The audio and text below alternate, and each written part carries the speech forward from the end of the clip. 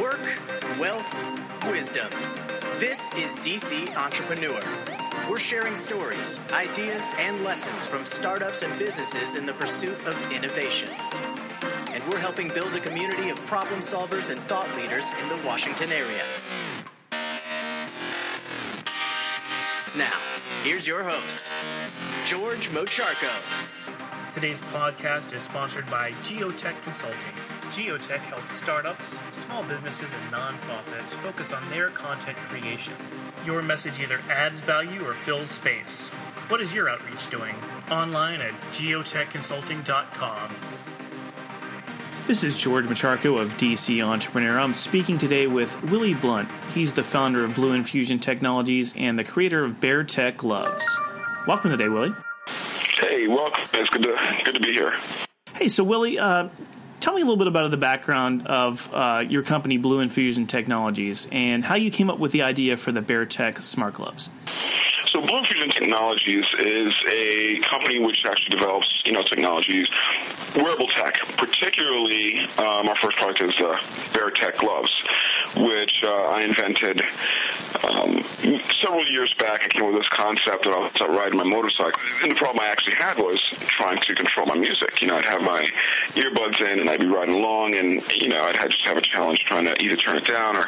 So anyway, I looked into all these solutions that actually exist in the marketplace, these helmet units or motorcycle speakers, and none of them really just worked for me. They did the job, but not the way I thought they should be done. So I thought that I wish somebody would just invent a way to control it from your hand without having to remove your hand from your handlebars. So after some time, I decided that maybe I should be that guy. So I have some military background where I really picked up electronic theory and whatnot, and I started drawing concepts and then building this technology into a glove. And here we are about 5 years later. I started the project in about 2010, and we started going to market in 2012. And, here we are on Shark Tank, which is probably the biggest marketing push we're ever going to see. Right. Now, so how did you know you had a winning idea for a product? It was interesting because, I do this at home, and my wife she wasn't too keen on it. She's like, whatever you're doing here. But I would talk to people, and they'd say, hey, that's a great idea. That's genius. And, you have to be careful with, that. Because a lot of people are just going to kind of give you lip service and say, oh, that's great. Or there's also those naysayers who are going to say, you're wasting your time. What are you thinking? So it really came down to, did I like the project? Did I think it was going to be good? And was it going to work for me? Ultimately, when I built my first prototypes and was able to tool them, it only confirmed, my sense that this is really a thing. This is good, and this is going to work.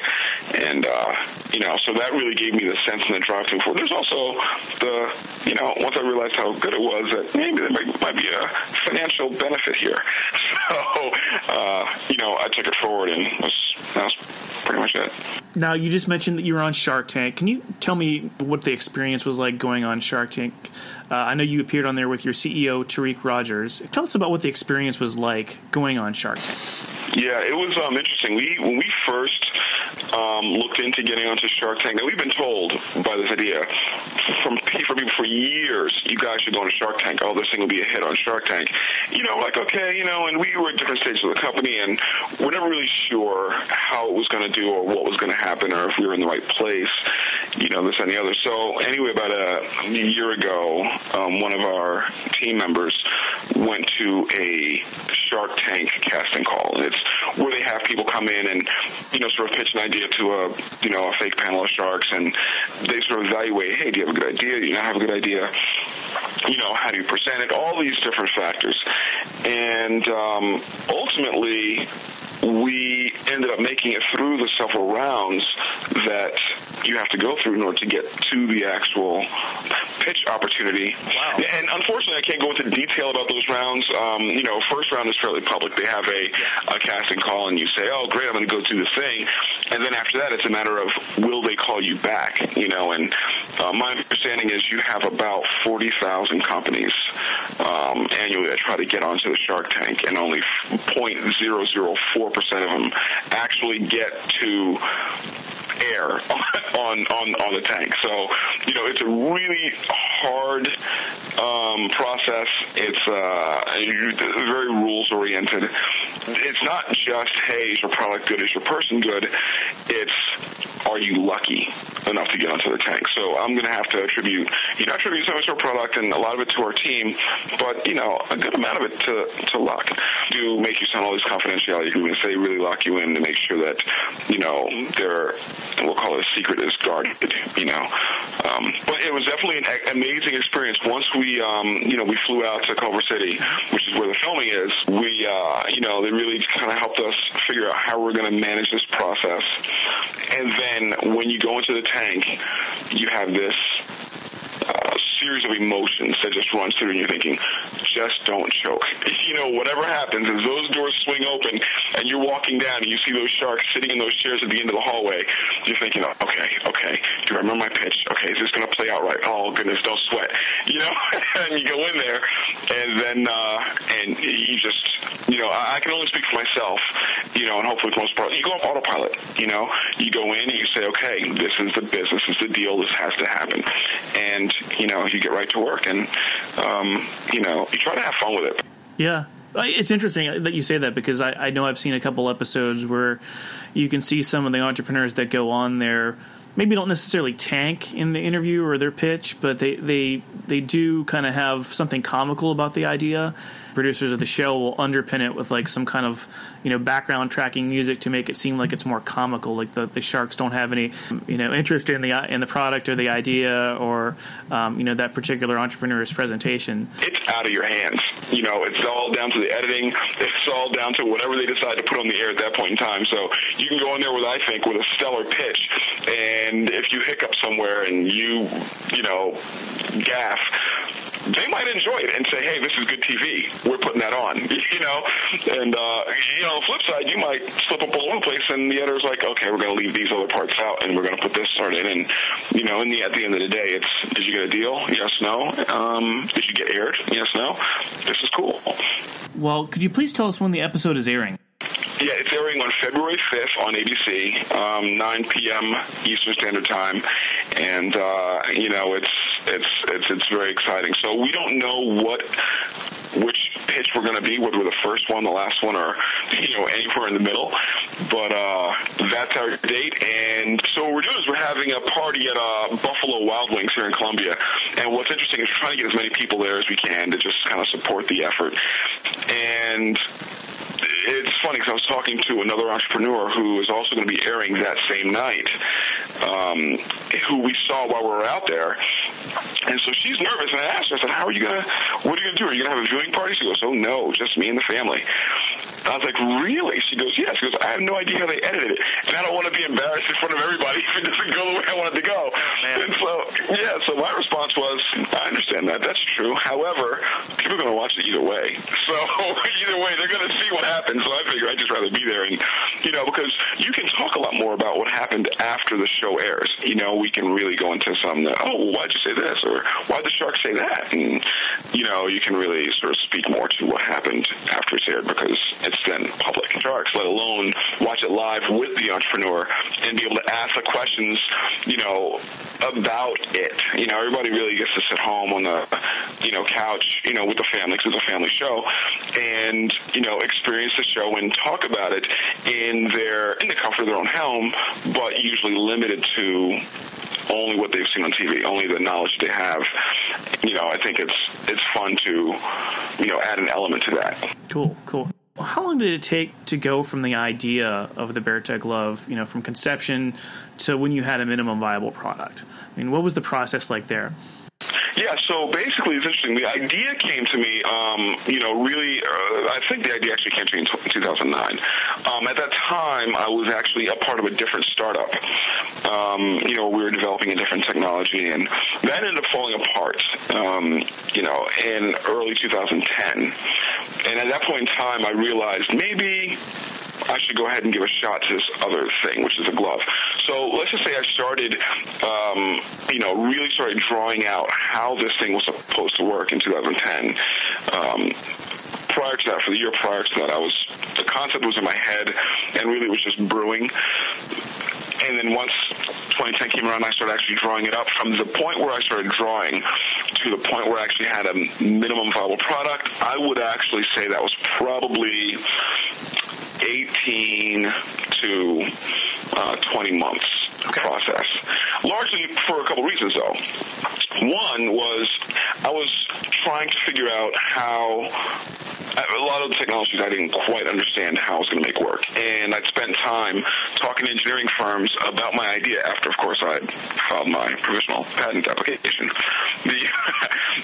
I talked to a number of companies that, I sort of explained the product to them. I said, it's pretty simple how I want it to work. And I'd wait for these engineering firms to come back to me with how much it would cost to develop. Now, so let me just give you an idea of what I faced when first starting this. I drew a concept, and I went to a firm in Germantown, Maryland.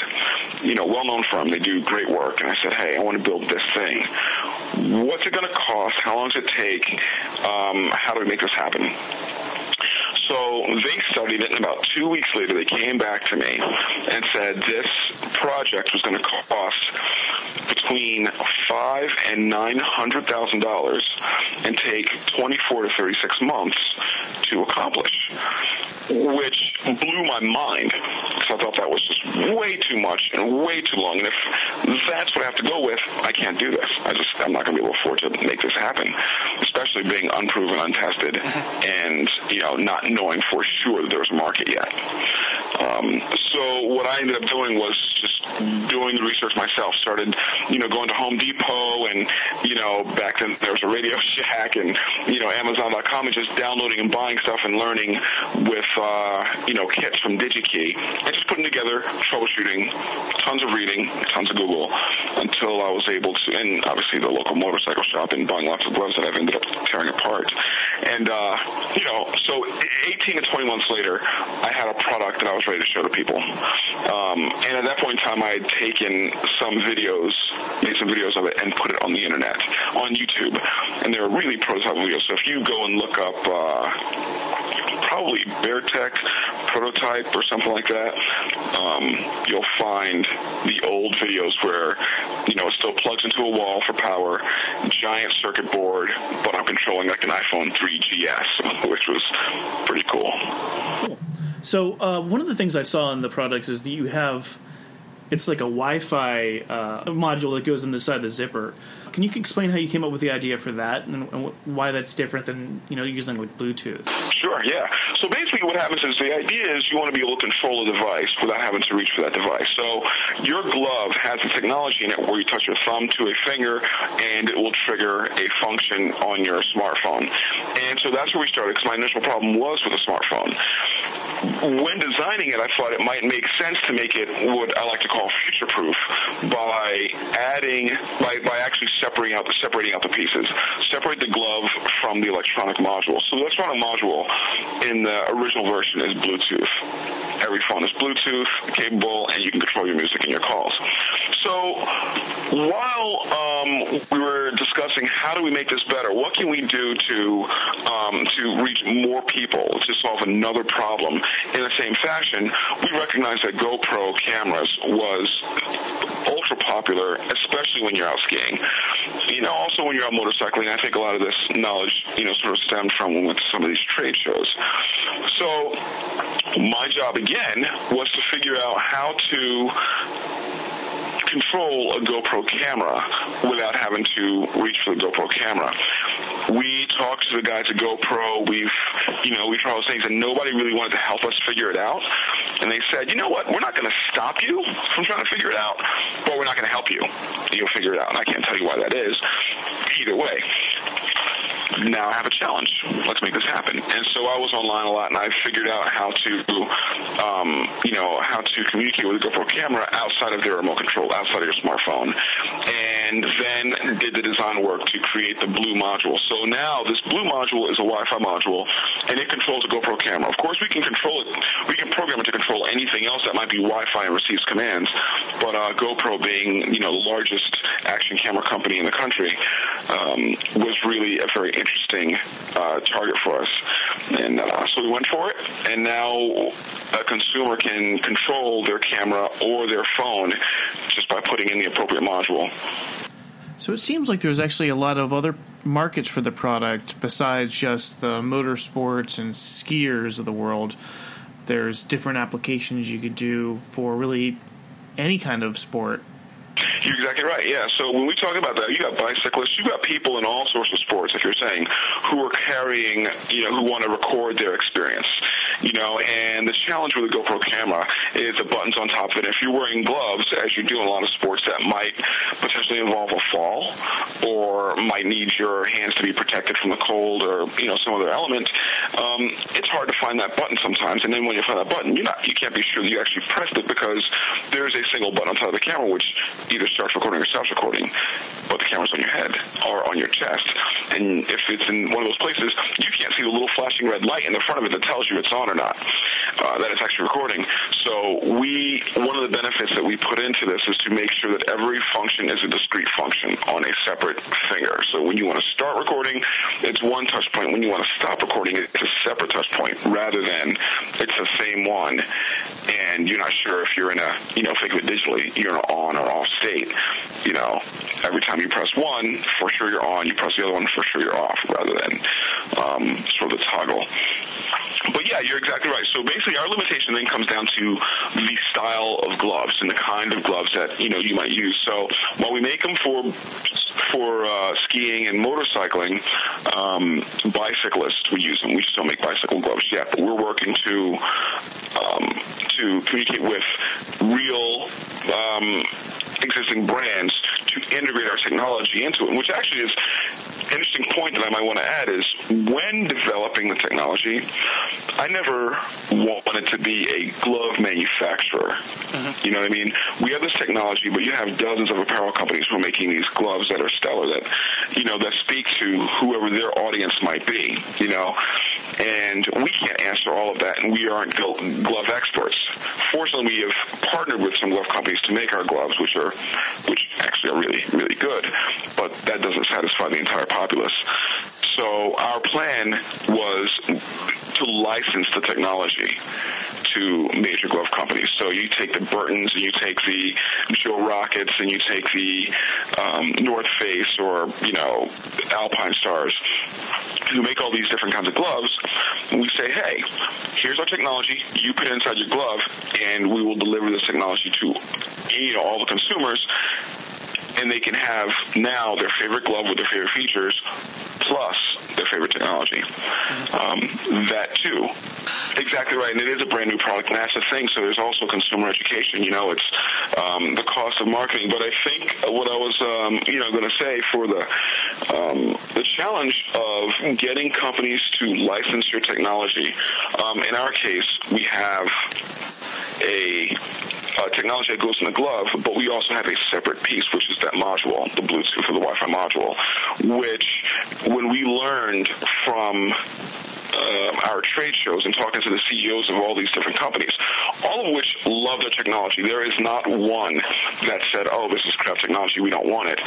But unfortunately, they all recognize the financial challenge, the cost it takes to integrate this into their manufacturing, and then figuring out how do we get a consumer to purchase our glove with our new tech in it, plus the module if they choose. There's a markup, which is what causes the problem. So, but yeah, that's this whole other story, and you do learn a lot, going through the process. It's an expensive education, but, it's good to know. Yeah. So what kind of patents does Beartech carry? And do you have one for like the motion control feature? Yeah, so basically we have patents for the utility of touching your thumb to your finger and causing action while wearing a glove. Our patents include the actual modules, particularly a Bluetooth module, that it's actually connectable and removable from a hand-worn covering. And our patents are issued in now New Mexico, Canada, and the EU has the patent issued, I believe, and in the U.S. we are still patent pending. Long process, but, we're getting there. Right. So that brings up the question, too. Do you see that there's a potential for exporting the product to markets overseas? Yeah. So, there's some places where, I'm not going to name any names, China.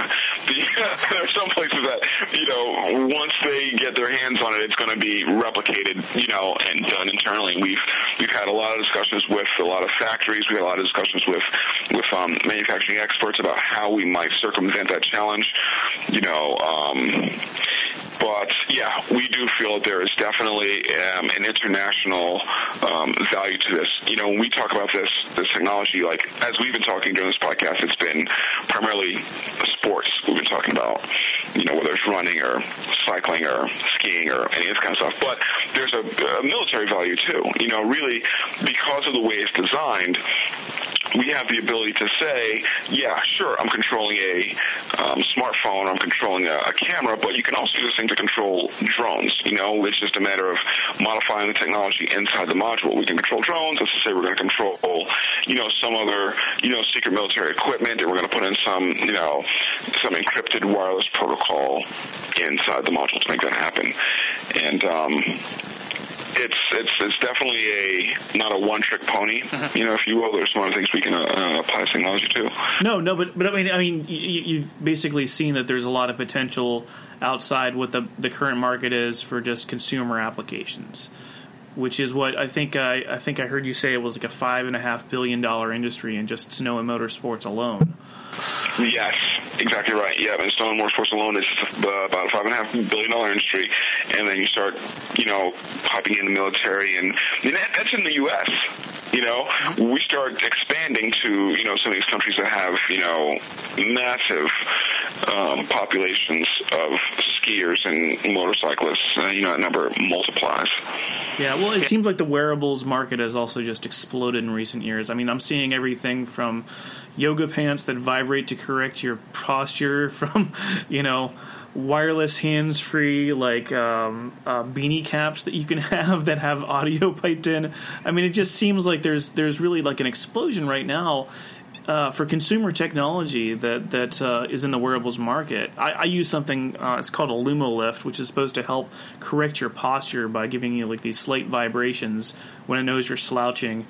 And it's just like, that's not something I ever would have seen probably like 20 or 30 years ago. So it's exciting.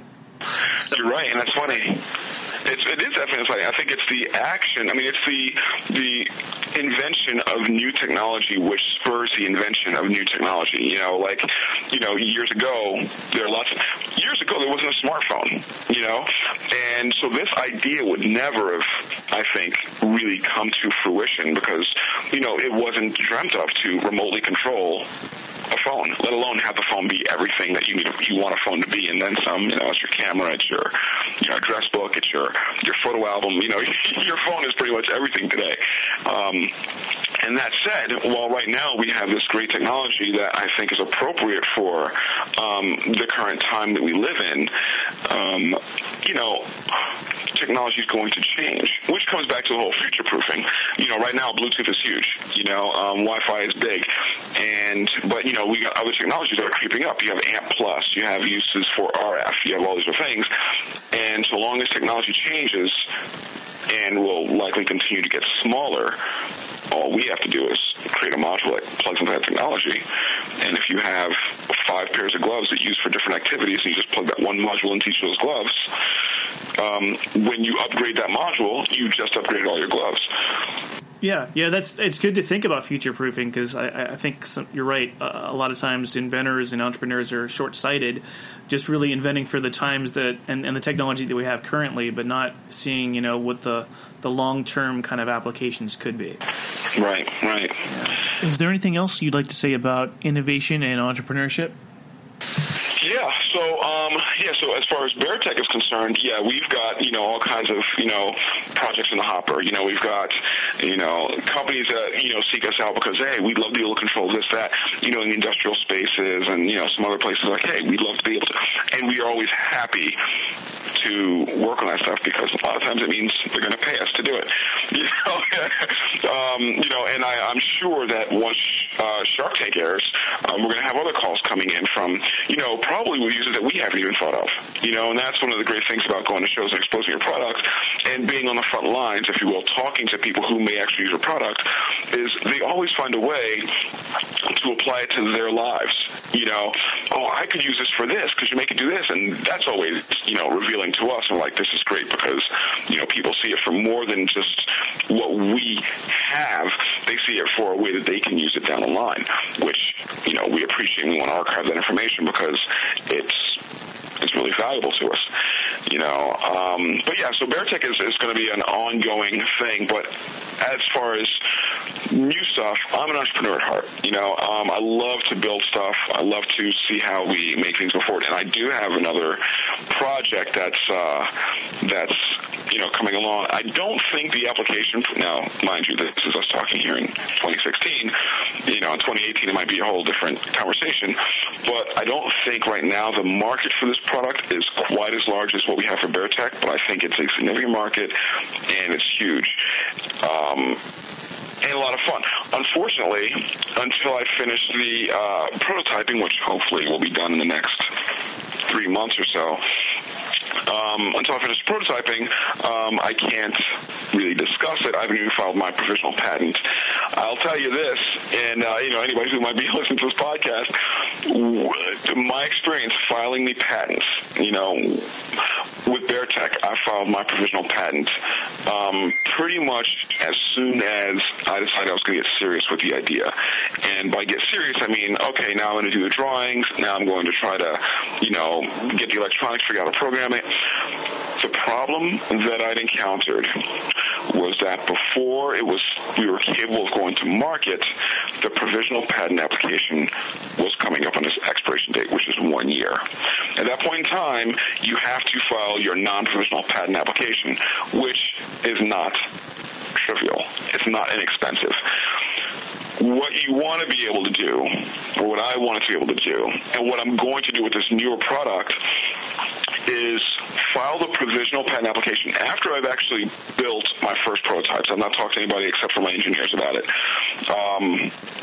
After I've built my first prototype that I think is usable and I can get ready to take to a beta stage, I will then file my provisional, because at that point in time, your 1 year mark starts.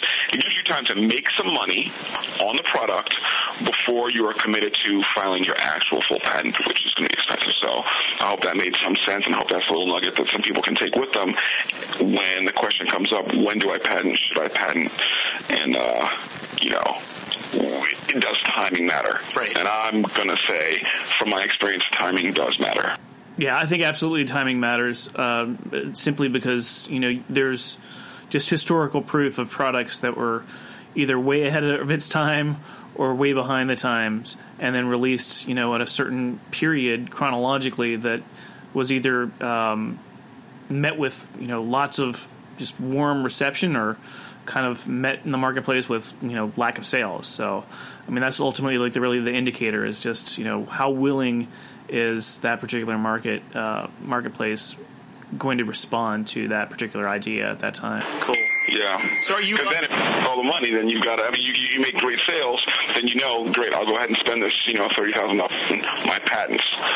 Is Beartech still raising capital for its product? Beartech is always raising capital. It's, I guess it's part of the the entrepreneur game, when you start building stuff, unless you're Apple or somebody who's got, endless money, you're raising capital for so many different reasons, whether it's to improve your team or to bring this next technology to market that's not quite there yet or whatever the case. So we're always raising capital.